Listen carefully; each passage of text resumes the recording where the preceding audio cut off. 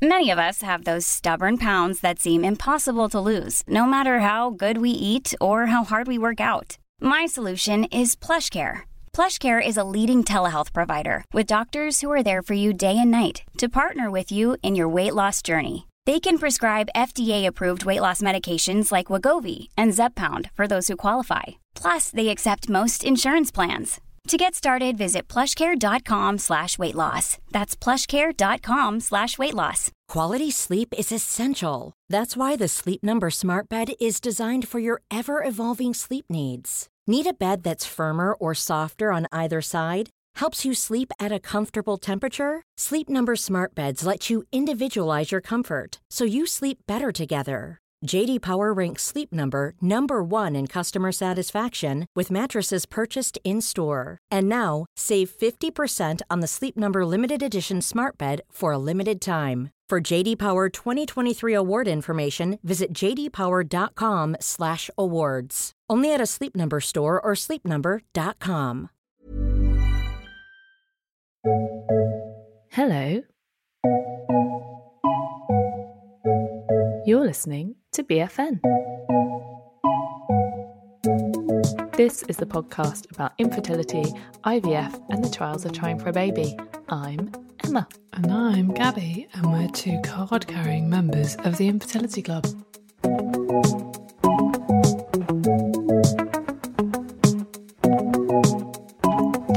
Hello. Hi. Hey. Guys. How is everyone? Well, everyone's in the future, aren't they? Yeah. Yeah, because we're recording a week ahead of time. We are. Because you're swanning off on your holes. I'm swanning off to Swansea. Yeah. Well, just outside Swansea. How delightful. Oh, mate, I'm actually really, really, really excited. Have you told Liz you're coming to her ends? No, I haven't told Liz, actually. Liz, if you're listening to this, I'm in your ends. News, she's in your ends, mate. Although, I mean, Wales is quite a big place, right? So it's not necessarily in her ends. Yeah, should I tell you something quite funny? Tell you and the listeners. Between you, me, and the listeners, the place we're going is really close to a place I used to go when I was going out with this boy when I was 18. Oh, his family had like a little house there, and the reason we're going is because it's a really beautiful place, and I was like, I love that part of Wales, let's go to that part of Wales. And also a friend of mine has just moved quite close to there, but John was going through like all the nearest nice pubs, and he's like, and there's this one, and I was like, oh, that is literally opposite to my ex-boyfriend's house, but I really want to go. So yeah, how awkward would that be? Not that awkward. It's been a long time. Yeah. Fine. I mean, maybe he doesn't have that house anymore. I quite like that kind of awkward scenario. Whenever I go back to Ireland with Mr. Gabby, I'm always secretly hoping to run into an ex. I think it'd be awkward because it's the kind of place that you really only go if you know about it. So he'd be like, you're here because you used to come here, you creep. No. Yeah. I'm sure he'd be like, oh my God, look at that fit bird that I used to go out with. Yeah, probably. She's so fit. God, I let that slip between my fingers. I mean, maybe he'll think that, yeah. But I think he's got quite a nice life. I think he's happy. I'm sure he does, yeah. Yeah. I'm pretty sure there's no regrets there. Yeah, maybe he'll think that. I mean, maybe he will. Anyway, that's my life. So yes, the consequence of me being on holiday is that there's going to be no show next week. Yeah, sorry guys. Yeah. A little week off. I apologise. It's just the edit monkey is away. Yes. You've gone away from your desk, unchained yourself. Yeah, I have. Fled. I don't want any worries. I think everyone will support you in that. Thanks. I think everyone's going to be like, that's fine. That is A-okay. Yeah, maybe we could we could send a newsletter. I was just thinking that. I'll do a newsletter. Okay, Gabby will do a newsletter. Yeah. Look out for that, guys. Work. No, it's fine. Why not? Yeah, pile it on. Sure. Okay. Well, do you want to talk about yourself? How are you? I'm good. Yeah. My dad's coming to visit this week, which I'm quite excited about. It's his birthday on Friday, so I was planning today. I was like, what am I going to do for his birthday? Yeah. So that's quite nice. Haven't seen him for a long time, not since September. Shit. That'd be so fun. And he lives in a seaside town. Do you think he'll be doing like seaside comparisons? Maybe. I mean, he's not a big fan of the kind of the scene, so to speak. Right. He'll be kind of, if he's comparing anything, it'll be like, oh, that looks like a good mountain bike trail, or oh, I bet I could do some off-road there. Right. So he's not going to be like, oh, what a lovely coffee place. No. It doesn't take a coffee outside. Okay. It doesn't take anything outside, really. Mr. Gabby was like, why don't you take him to the boating pond for a drink? That's a really nice spot. And I was like, I just don't think he'd want to go. Like, even if it wasn't COVID times, he's not really interested in going to the pub. Okay. I mean, I don't know how we're related. But isn't your dad like, wasn't he a pop star at one point? He was in a techno band. Yeah. Yeah. So pop star is probably quite reductive. Pop star is not, and also star, also not true. Okay.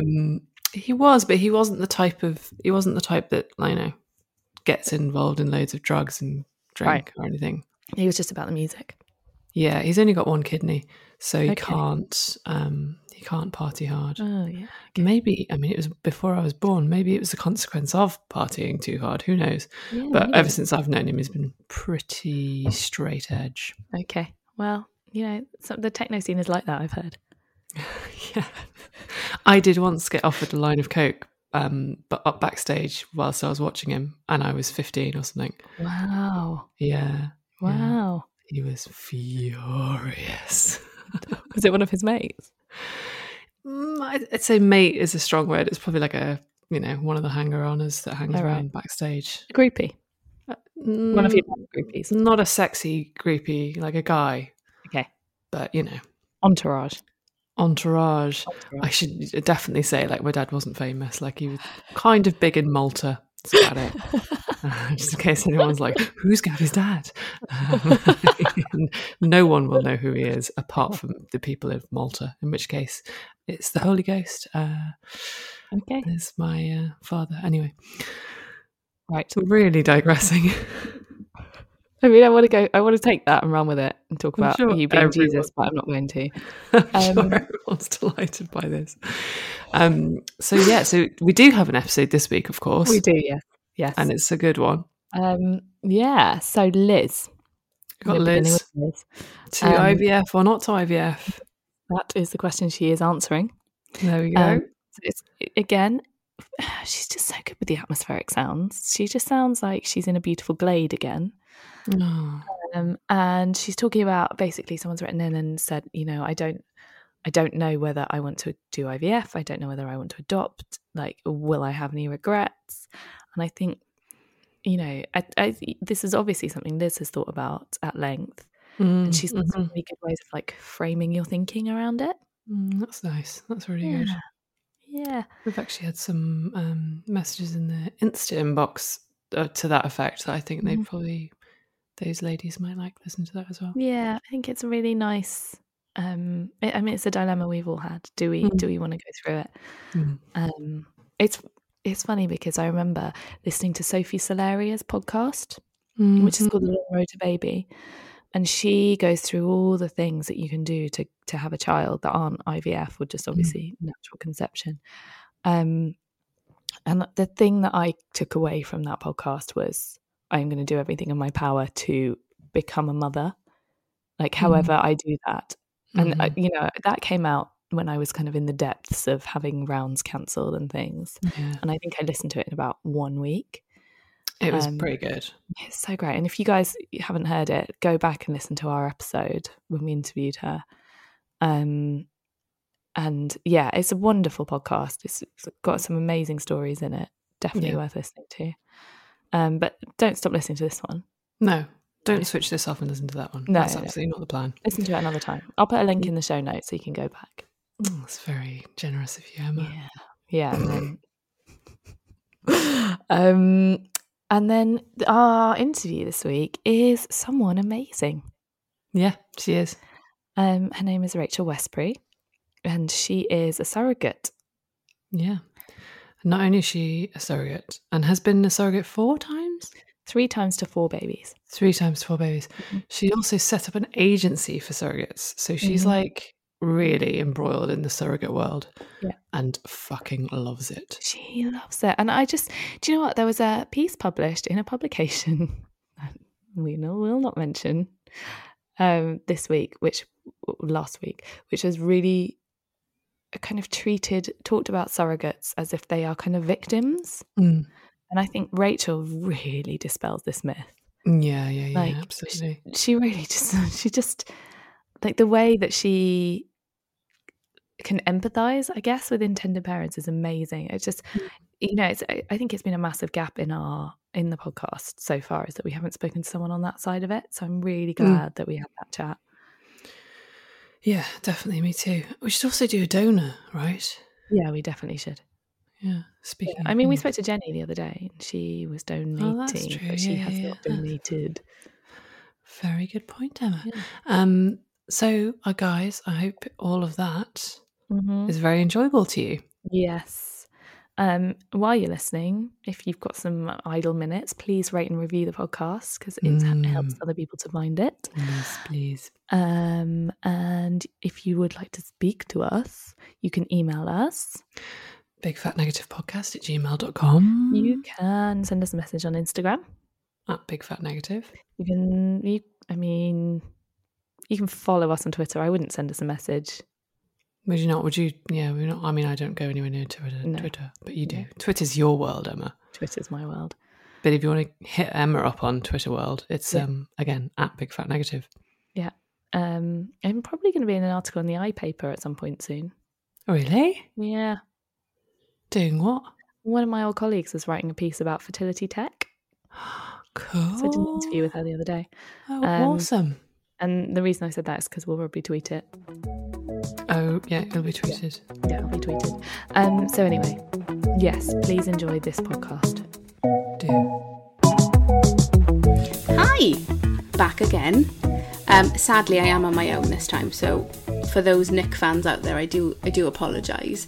And this week we've had a message from a lady that I have named Unsure and Confused, and she asks how to evaluate and tackle the myriad of confusing options that you can do after you've been trying to conceive for over a year. How do you decide which way to go? My husband and I are considering our options, and I'm feeling quite overwhelmed. I'm scared about the cost and physical impact of IVF. Trying to conceive is intense, and I can't imagine how much more emotionally intense fertility treatment will be. I was inspired by Not a Fictional Mum and Adoption. She was phenomenal, I just have to say that. But I'm worried that I'll have regrets later down the line for not trying everything. It feels like I'm faced by lots of dark paths, and I'm not sure which one to go down. So first of all, thank you so much for getting in touch. It's so difficult to consider whether or not continuing fertility treatment is for you, and actually whether or not you want to go down that road at all, because as you say, it is no guarantee, and it can be hugely draining both emotionally and physically. And I think the reality of the possibility that it might not work, while bleak, is it's a good one to bear in mind, I think. So first of all, I think if this were me, my first steps would be going to see the GP. So I don't know if you've done that. Obviously, you don't mention that you've done that yet. Then consider what it is that you want. I think that's a very important thing as well. So, for example, do you want the opportunity to be pregnant? Is that something that is important to you? Is that something that you'd like to experience? Because I know you mentioned the possibility of, will I regret? Will I feel what if? And I think that is a real consideration, and it's definitely something that I thought about when we were discussing adoption or donor conception. And I think, I've said a couple of times before that actually when I was confronted with the possibility that I may not be pregnant or have the opportunity to carry a baby, I realised that was something that I did really want to do. So I think that is a consideration that you could potentially make, is Do I want to be pregnant? What does my family look like? You've mentioned adoption. That's definitely something that's an option for Nick and I. It's something that is equally as challenging, equally as difficult, but is far more guaranteed. Although you may not be matched with or feel a connection with a very small baby, you may feel your connection is with an older child. Is that something that you feel is an option for you?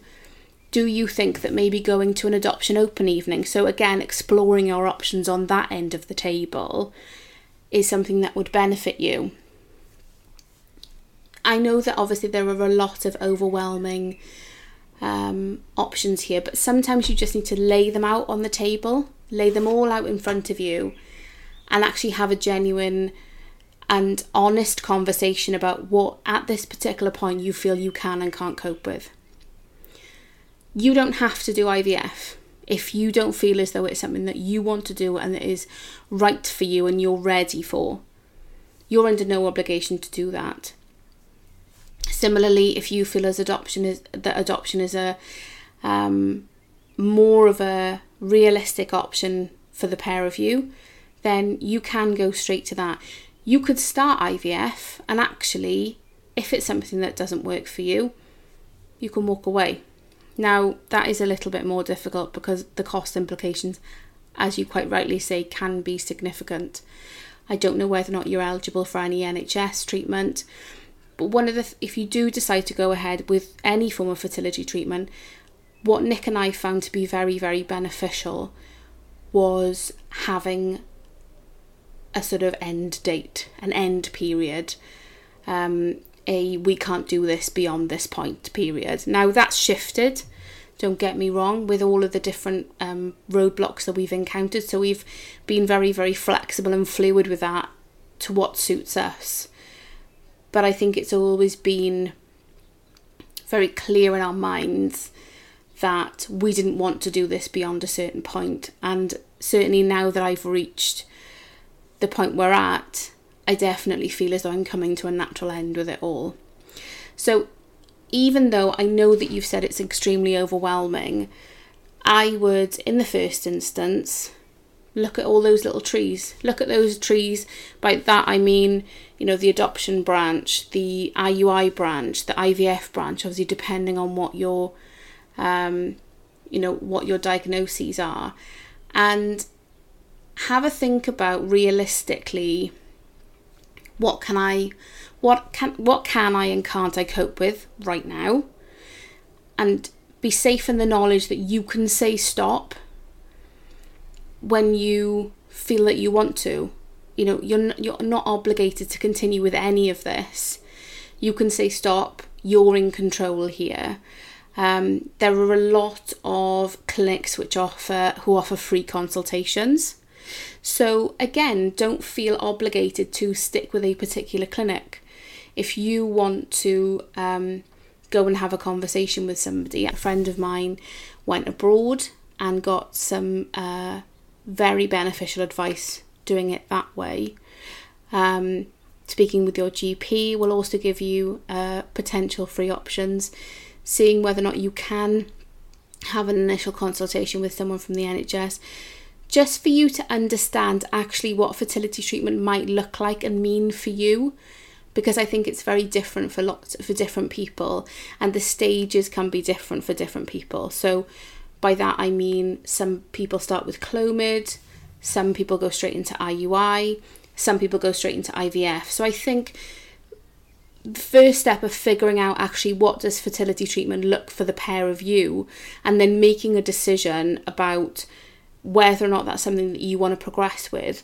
And even if you look at it as baseline, logically, hard-nosed as statistically how likely is it for me to get pregnant based on this clinic's previous statistics, that's allowed. Because as much as a lot of us really want to have a baby, and that's the reason we put ourselves through the fertility treatment, sometimes our emotions can cloud it and we just keep going blindly. So to actually look at it from quite a clinical perspective sometimes really helps for the pair of you to set your boundaries on what kind of treatment you're going to have, how long your treatment's going to go on for, and actually if you're going to have treatment at all. Because I found it very interesting when I spoke with my counsellor about our current circumstances with regards our existing embryo. And one of the things she said to me, and she said it might not be a popular thing to say, but you don't have to carry on with treatment just because it's there. You don't have to do it. And it seems as though that's definitely something that you've considered, because you are, you speak very... I hope this doesn't sound rude, but very fearfully about IVF. And I think sometimes the fear of the unknown as well can cause something to be bigger and scarier than it is. The cost of it is big and scary. Stepping into that world is big and scary. So while you may not be able to prepare for it completely, if you go in there with all of the information that you can glean and have honest conversations between the pair of you. Is this something that we want to do? It's so hard. I guess a lot of us kind of stumble into IVF because it's the natural road. I don't know if that makes sense, but I never really considered not doing it. And looking back, as with all the issues that it's caused me and caused us and the money that we've spent, I can't honestly, hand on heart, say that I wouldn't do it again, because it's given me the opportunity to achieve what I wanted to achieve. And as much as challenging and as difficult as it's been, I can't walk away from that hope. But I also totally understand what you say about it being it can be a very scary and a sad and a lonely place to be. But I think, trying to set those boundaries, set those parameters, do the research that you need to do, understand what type of treatment they are suggesting for you can sometimes help you decide, is this something that I can progress with? Is this something that I can deal with? And is this something that statistically, or has a decent statistical chance of giving me what I want? So the main thing is to just touch base with every single option that they're presenting to you, every option that you think works for you. And as kind of cheesy as it sounds, as a couple, trust your gut instinct, because deep down in your bones you will know the right thing to do, and you will also know when to walk away.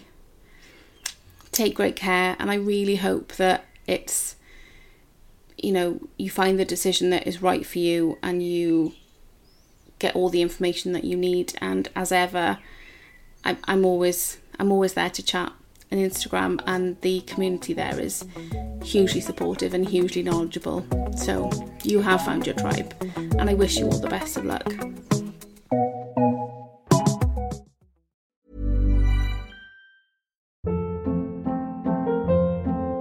Hold up. What was that? Boring. No flavor. That was as bad as those leftovers you ate all week. Keke Palmer here. And it's time to say hello to something fresh and guilt-free. HelloFresh. Jazz up dinner with pecan-crusted chicken or garlic butter shrimp scampi. Now that's music to my mouth. HelloFresh. Let's get this dinner party started. Discover all the delicious possibilities at HelloFresh.com.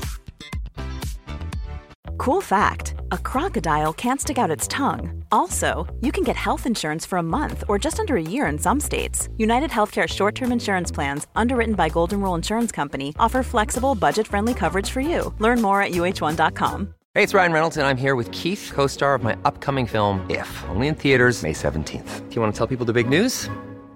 All right, I'll do it. Sign up now and you'll get unlimited for $15 a month and 6 months of Paramount Plus Essential Plan on us. MintMobile.com/switch. Upfront payment of $45 equivalent to $15 per month. Unlimited over 40 gigabytes per month. Face lower speeds. Videos at 480p. Active Mint customers by 531.24 get 6 months of Paramount Plus Essential Plan. Auto renews after 6 months. Offer ends May 31st, 2024. Separate Paramount Plus registration required. Terms and conditions apply if rated PG.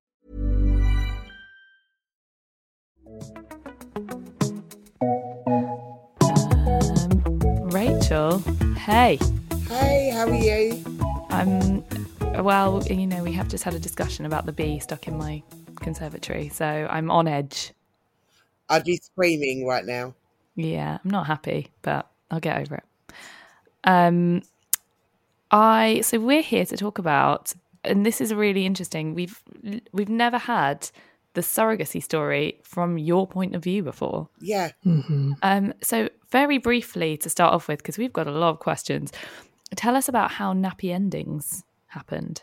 Very briefly, nappy endings started because 11 years ago I looked into being a surrogate, and after having 4 surrogate babies, experiencing the highs and lows of surrogacy, I found that there was a slight lack of empathy and understanding, and I'm very passionate about it, and I wanted to be able to give everybody that goes on the journey 24-hour support that they deserve.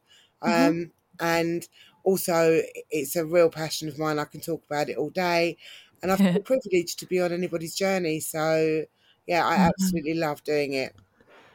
What makes a person want to be a surrogate? I think a little bit of crazy and a whole lot of love. That's what my sister said. She's actually got it framed for me. I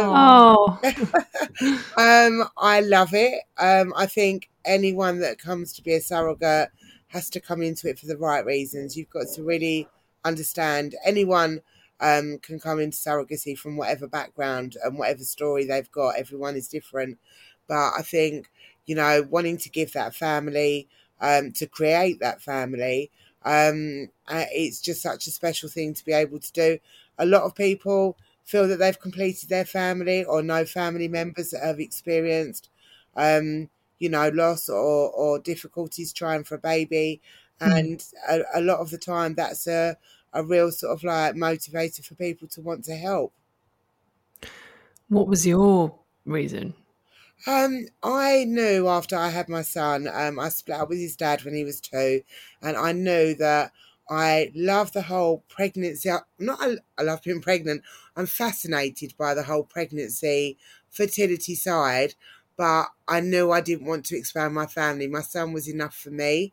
And I saw a documentary, and it was something that sort of had been on my mind backwards and forwards, and I watched another documentary. I'd gone to my parents for dinner, and it was just by chance on. And my mum said, you know, if you're going to do it, why don't you do it sort of like now? You're not getting any younger. So I kind of Googled it, and the obsession began.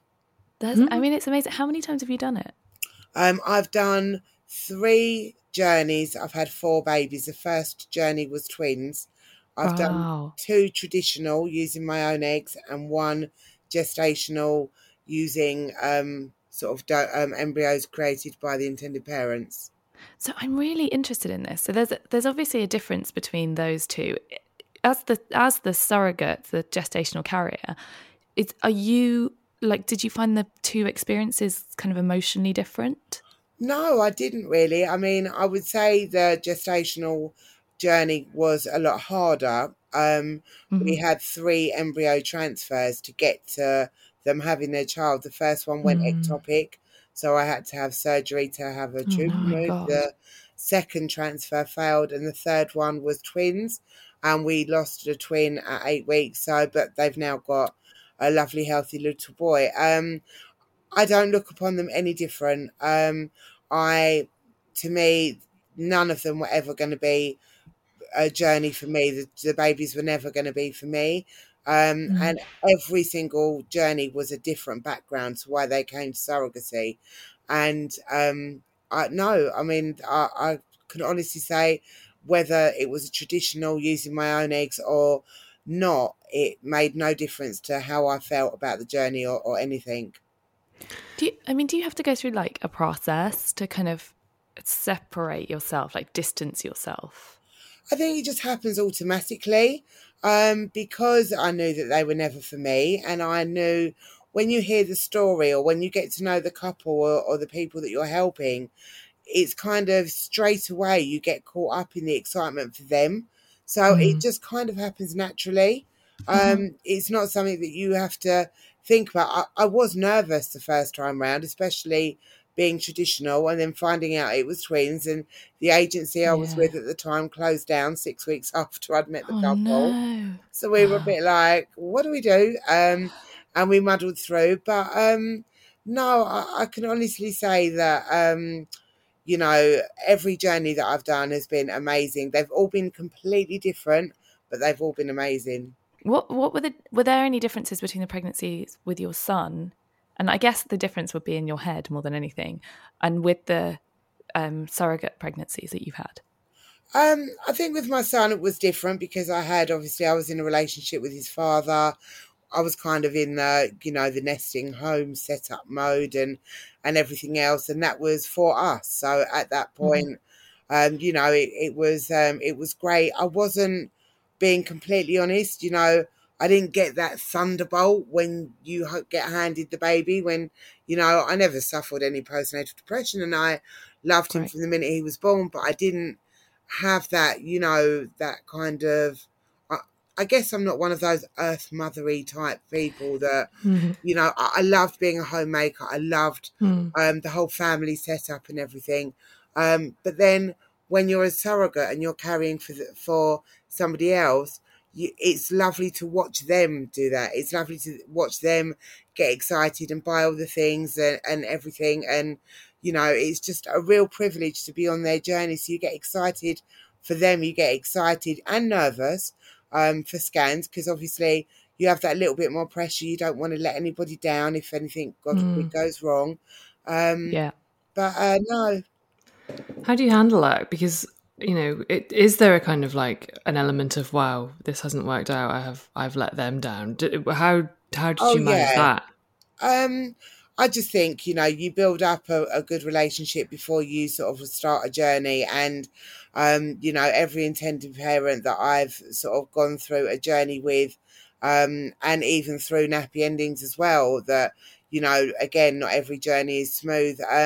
The intended parents kind of more feel guilty that they've putting sort of the surrogate or me through that. I feel guilty that I'm letting them down. And even preparing for an embryo transfer, you get so nervous and worried, what if the scan's not going to be okay or something? How about the kind of, I mean, you mentioned there that one of the transfers was an ectopic pregnancy. There's obviously risks involved in that for you as well. How does that something you think about a lot, and is that something you talk to potential surrogates about? I'm really real and honest with all intended parents and surrogates that come to me, because I feel it's the best way. I feel everybody should be completely informed. I tell them the highs and the lows. I don't want people to come into surrogacy just expecting rainbows and unicorns, and it's going to be a guarantee given that it's all going to be perfect.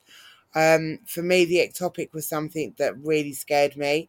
I'd always took fertility, like, you know, getting pregnant for granted, never really had an issue. And that's what made me start Nappy Endings when that happened, because the whole IVF and fertility world, wow, it's like a whole new world, a complete, time consuming in your mind, like a whole new world. And, you know, I just feel it is fair to be honest to everybody, you know, what they're going to go through, what they could go through, and the risks. You know, there's been, you know, amazing highs and there's been horrendous lows, but I don't have one regret. Do you know, the thing that like really strikes me listening to you talk is when you go through infertility, you're putting loads of pressure on yourself, right? Yeah. You're like, this transfer is going to work, this one's going to work, or not. You're like, this one's not going to work. And then when it doesn't work, you know, you really feel bad. You feel like you're letting your partner down. If you have one, you feel like you're letting your family down, whoever's been involved. I felt like I'd let the bloody nurses at the clinic down. Yeah. I cannot imagine the amount of pressure you put yourself under. when I you was are obsessed. I mean, doing yeah, this? I definitely felt the pressure because, you know, even the night before a blood test, like when you're preparing for the scan, or, you know, when you're going for, like, to get the lining checked to see if you're ready for the transfer, and, you know, every single milestone that you're on that journey for, every medication, is my body going to respond to it? You're constantly, you know, you put the pressure on yourself to make sure it's all going to be okay for them, because you don't want to let them down, but you're not letting them down. And as a surrogate, all you can do is your best, and you can't control nature, unfortunately. Very scary. Um, so just to kind of bit of a gear shift here. I was reading one of the blogs that you wrote, and I love the idea that after one of your births, you had a home birth, and then you watched Come Dine With Me and had a pizza with the That's intended right. parents. Yeah. That's so sweet. That was amazing. That was got to be up there. That was my, out of all the births that I've had, and I apologise to my son now, that was the best experience ever. You know, it really was. The home birth was something I always wanted, and you know, put me in a hospital, the first thing I'll do is scream for an epidural. Put me at home, I haven't got that option. And it was quick, it was smooth, it was easy, it was painful, but it was, you know, it was amazing. And the midwives were amazing. One ran me a bath. By the time I'd got out of the bath, my bedroom was like, you know, as if the cleaners had been in, and the bed was made. It was lovely. And we all sat downstairs. They have to stay with the baby for 6 hours, so the midwife can just do checks. And we all sat downstairs, and my son actually slept through it. I woke up in labour at 4 a.m, and I had her at just gone 8 o'clock in the morning. And my son woke up about 8:30, and my friend stole, look, you know, mummy's like, I had the baby, do you want to come and, like, you know, meet like the baby with the couple? And he was like, no, can I just go on my Xbox, and can we have pizza now? And that was it. And then we all sat downstairs, and we put Come Dine With Me on, and we ordered, as soon as they opened, just loads of pizza, and we sat there eating it. And yeah, it was amazing, surreal moment. It was like, wow, like an hour ago I was upstairs in labour, what's going on here? And it was crazy, but it was just an unreal experience, amazing. And out of everybody, I see them the most. I was going to say, it sounds like you had quite a good relationship with those guys. What happens next? Do you see them again, and do you kind of have a relationship with the child? I always leave it up to the intended parents. And again, the same, you know, with any of our surrogates, I always say, you know, I think respect the intended parents' decision. With the twins, we're in touch via messaging, you know, birthdays, Christmas cards, that sort of thing. With the little girl, yes, we WhatsApp. We meet up normally once every sort of 8 to 10 months. We haven't seen each other for about a year and a half because of COVID, because they live quite far away. But we WhatsApp, and I get photos, and you know, a couple of times I've spoken to her on the phone, and she knows everything. You know, when she last came round, she came round dressed up in her Elsa dress and bounced out the car and was like, I know what a surrogate is, and cartwheeled into my house and jumped on my son's back. And we all sat there and eating like food, like, you know, having like a carpet picnic, and the kids were playing, and, you know, and it's great. And yeah, they, you know, I have a great relationship with them. And then the most recent one, again, that a different dynamic, Christmas, birthdays, that sort of thing. Yeah. I mean, that's amazing. What the few kind of hours after you've given birth, the parents have taken the, or intended parents, I guess they're now parents, have taken the baby back with them. What are those few hours like for you? It's really strange. I would say it's not so much straight afterwards, because if I'm in a hospital or sort of they're still there, it's when sort of you're on your own, because from the minute you meet the intended parents to the minute you deliver, the kind of the focus is on the surrogate and the appointments, the doctors, the midwives, the intended parents, and then all of a sudden the baby's born, and you've got that kind of, I'd say like an emptiness for just a little while, where it's all gone quiet. And, you know, and you've still got the hormones that rush through, and everything is still the same in that way. But it's a little bit strange for a little while, which is why I'm really on top of any of our surrogates as soon as they've had a baby. So, and I prepare them and I say, listen, you're going to feel that little bit of emptiness afterwards, but you're also going to feel the best feeling in the world. And it is a real mixture of the two. But that emptiness soon goes, and it's just filled with complete happiness when the reality sets in of what you've actually done. Yeah, I can imagine that. Yeah. God, I just can't. I don't know. It just blows my mind. Basically, I love it. I'm addicted to it completely. I absolutely love it. It is such an amazing thing to do for someone. Yeah. I guess that must be the overriding emotion. I mean, so many people thank me, but I also thank them because I feel it's a real privilege, you know. It takes a lot to trust somebody to be able to do that. I mean, but even with childcare or babysitters, you know, you have to put an element of trust in that person to leave them with, you know, their children to be looked after by you. And I think for someone to, you know, agree for you to be their surrogate, I look at it as it's a privilege that they've allowed me to do that.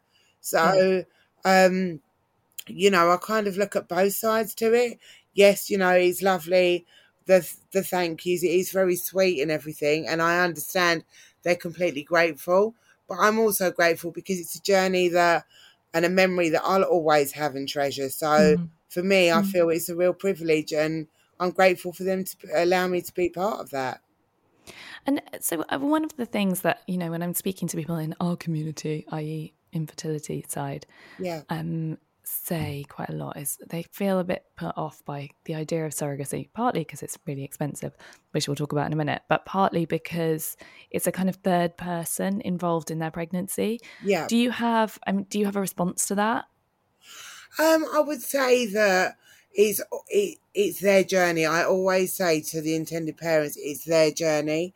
I totally understand, and you know, with a lot of our intended parents, you know, their stories vary completely as to why they've come to surrogacy, and you know, they kind of almost have to grieve the fact that they're not going to be the ones carrying it, and they have to get their heads around that. But to try and make them feel as special as an important, you know, to get them involved in, make sure they're involved in appointments, in scans. You know, through the pandemic, the hospitals wanted to stop intended parents going in. That's awful. Oh, it's disgusting. And they said unless it was exceptional circumstances. So we actually drafted a letter, myself and my business partner, and we drafted a letter and sent it to all the clinics that our surrogates and intended parents were using, and said surrogacy is an exceptional circumstance. And as an experienced surrogate myself, I feel I wouldn't want to be in a scan. It's so important for the bonding. What if something went wrong? You're missing huge milestones that these people live for. You know, I think to make sure the intended parents know that this is their journey, and some intended parents that we come to meet, you know, it's everything that they've got to even get out of bed and put one foot in front of another over daytime, you know, and this is where we give them so much support, and we make sure that they know there's no membership to an agency, there's no, you know, they're not a client, that we're on a journey all together, and make it as nice a journey as it can. It's not necessarily their first option, and 99% of the time there's heartache behind why they've come to us, but we make sure that, you know, we try and reassure, you know, explain everything and get them to be as involved as possible. Yeah. God, do you know what? I remember being at a baby shower of all places a few years ago, and then I was talking about Kim Kardashian, and this woman was like, who was very pregnant as well, not the person whose baby shower it was, but somebody else was like, oh yeah, I really judge Kim Kardashian because she can't even be bothered to carry her own children. And I was like, and then just shout. Well, I didn't shout, but I said a lot.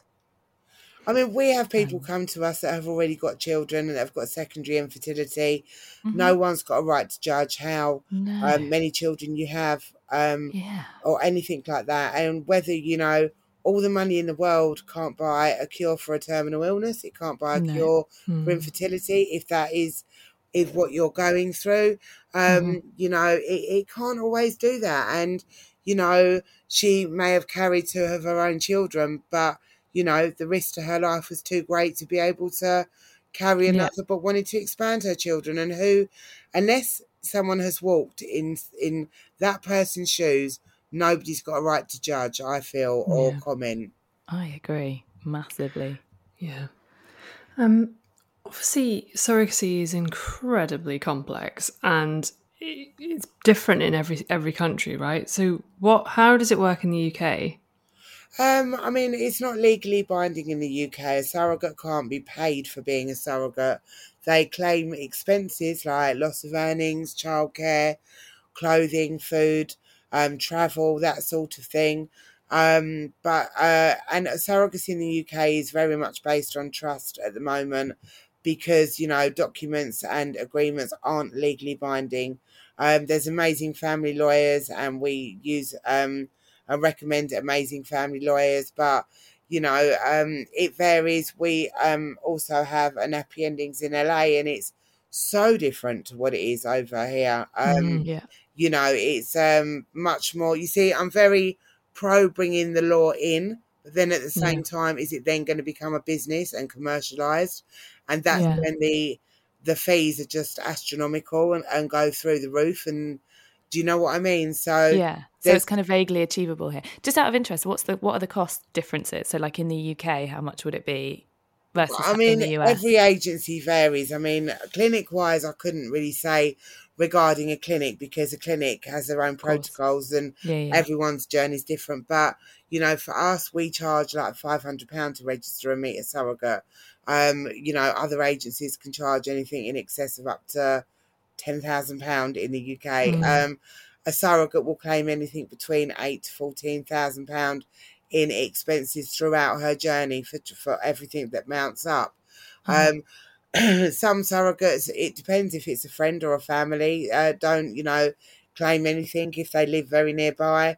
It's just real minor expenses.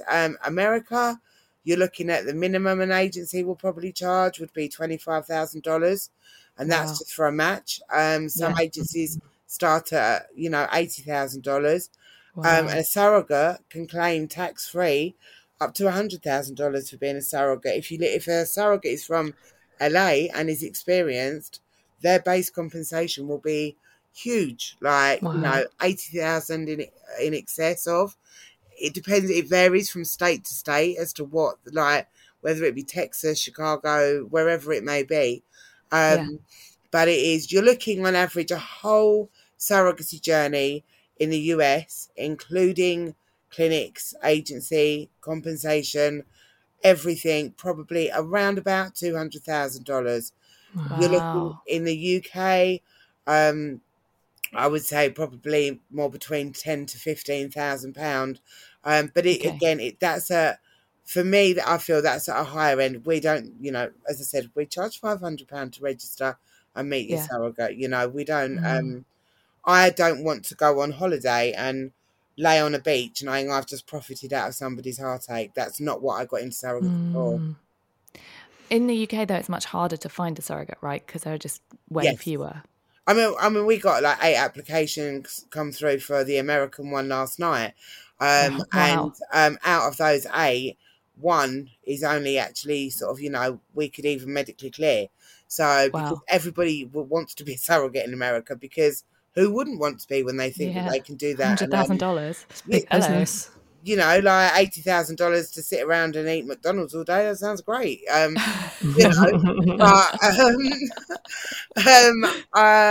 but in the UK, I think that, you know, it's kind of it's just totally different. Like I say, it's you know, it totally varies compensation wise what people charge. Agencies and corporations are non-profit in the UK, and yeah, I just think that if the person goes into it with the right reason, if somebody rings me up in the UK and says, how much do I get paid? I'm not interested in that surrogate at all. I understand everybody's got a right to be compensated, but not profit from it. And surrogates are hard to come by. That's why I'm extremely grateful for people like yourselves to give us the platform to talk about it and raise awareness for it, you know. Absolutely. How do you tend to find them? Do they just hear about you and get in touch, or is there, how do you go about it? I'm constantly raising awareness. We have help with two lovely ladies that do some kind of PR, that have connections that, you know, help us with getting the word about, or be it on podcasts, Instagram lives. We kind of do chat to some people through Facebook, but they go through a thorough vetting procedure, you know, DBS checks, medical background checks and everything, and interviews before we even say, yes, you know, great, you can be a surrogate. But yeah, I would say social media, raising awareness, word of mouth, you know, and I've got a big mouth, one of those. So, you know, I try and get it everywhere as much as possible. So, yeah. But, yeah, it's a lot harder to come by surrogates, especially a traditional surrogate. What's the kind of waiting list like? What's the waiting time like, I guess? We normally give a guide. If somebody was to want to join, we would say between 6 to 9 months for a gestational surrogate and up to 12 months for a traditional. And we don't, one thing I'm really against is I don't believe in sending out intended parents' profiles waiting for a surrogate to pick them. 99% of surrogates will pick someone that hasn't got a child or something like that. I feel if we do the picking kind of in the matching, then everybody's got a fair chance. We don't do social events. So you're essentially Cilla Black of surrogacy. Yeah, kind of. Without the screen wall in the middle, that's it, yeah.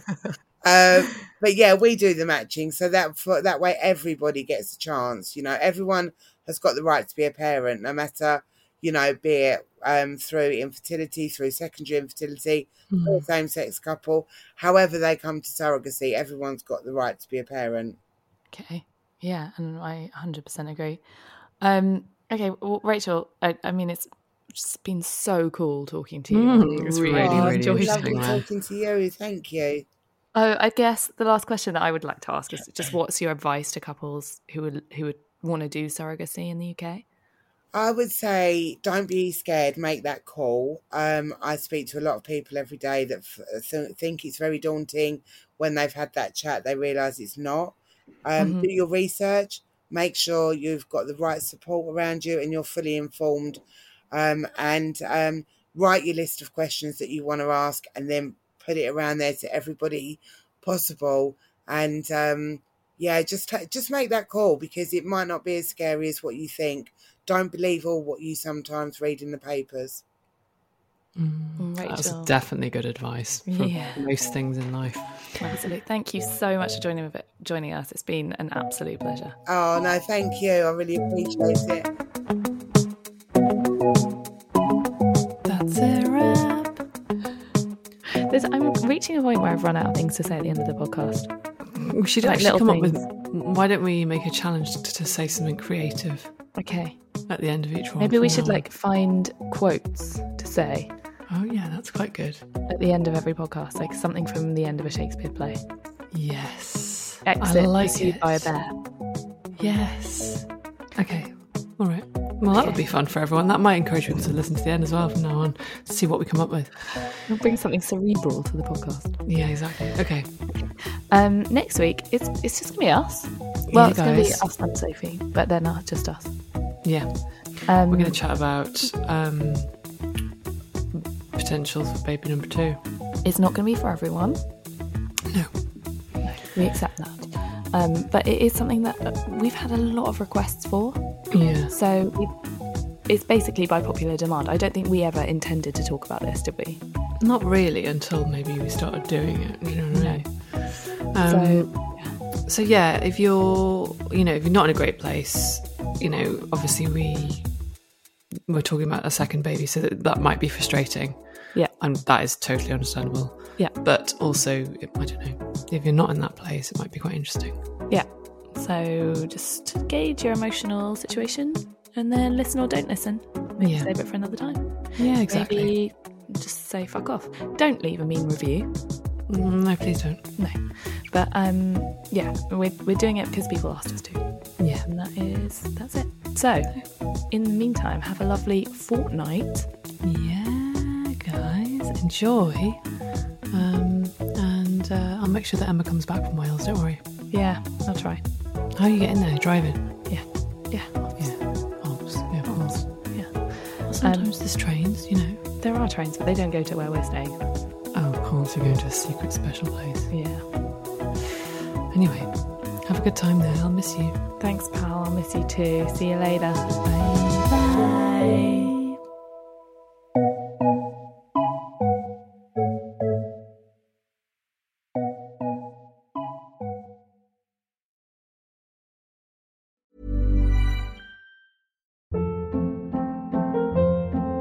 Hold up. What was that? Boring. No flavor. That was as bad as those leftovers you ate all week. Keke Palmer here, and it's time to say hello to something fresh and guilt-free. Hello Fresh. Jazz up dinner with pecan-crusted chicken or garlic butter shrimp scampi. Now that's music to my mouth. Hello Fresh. Let's get this dinner party started. Discover all the delicious possibilities at hellofresh.com. Planning for your next trip? Elevate your travel style with Quince. Quince has all the jet-setting essentials you'll want for your next getaway, like European linen, premium luggage options, buttery soft Italian leather bags, and so much more. And is all priced at 50 to 80% less than similar brands. Plus, Quince only works with factories that use safe and ethical manufacturing practices. Pack your bags with high-quality essentials you'll be wearing for vacations to come with Quince. Go to quince.com/pack for free shipping and 365-day returns.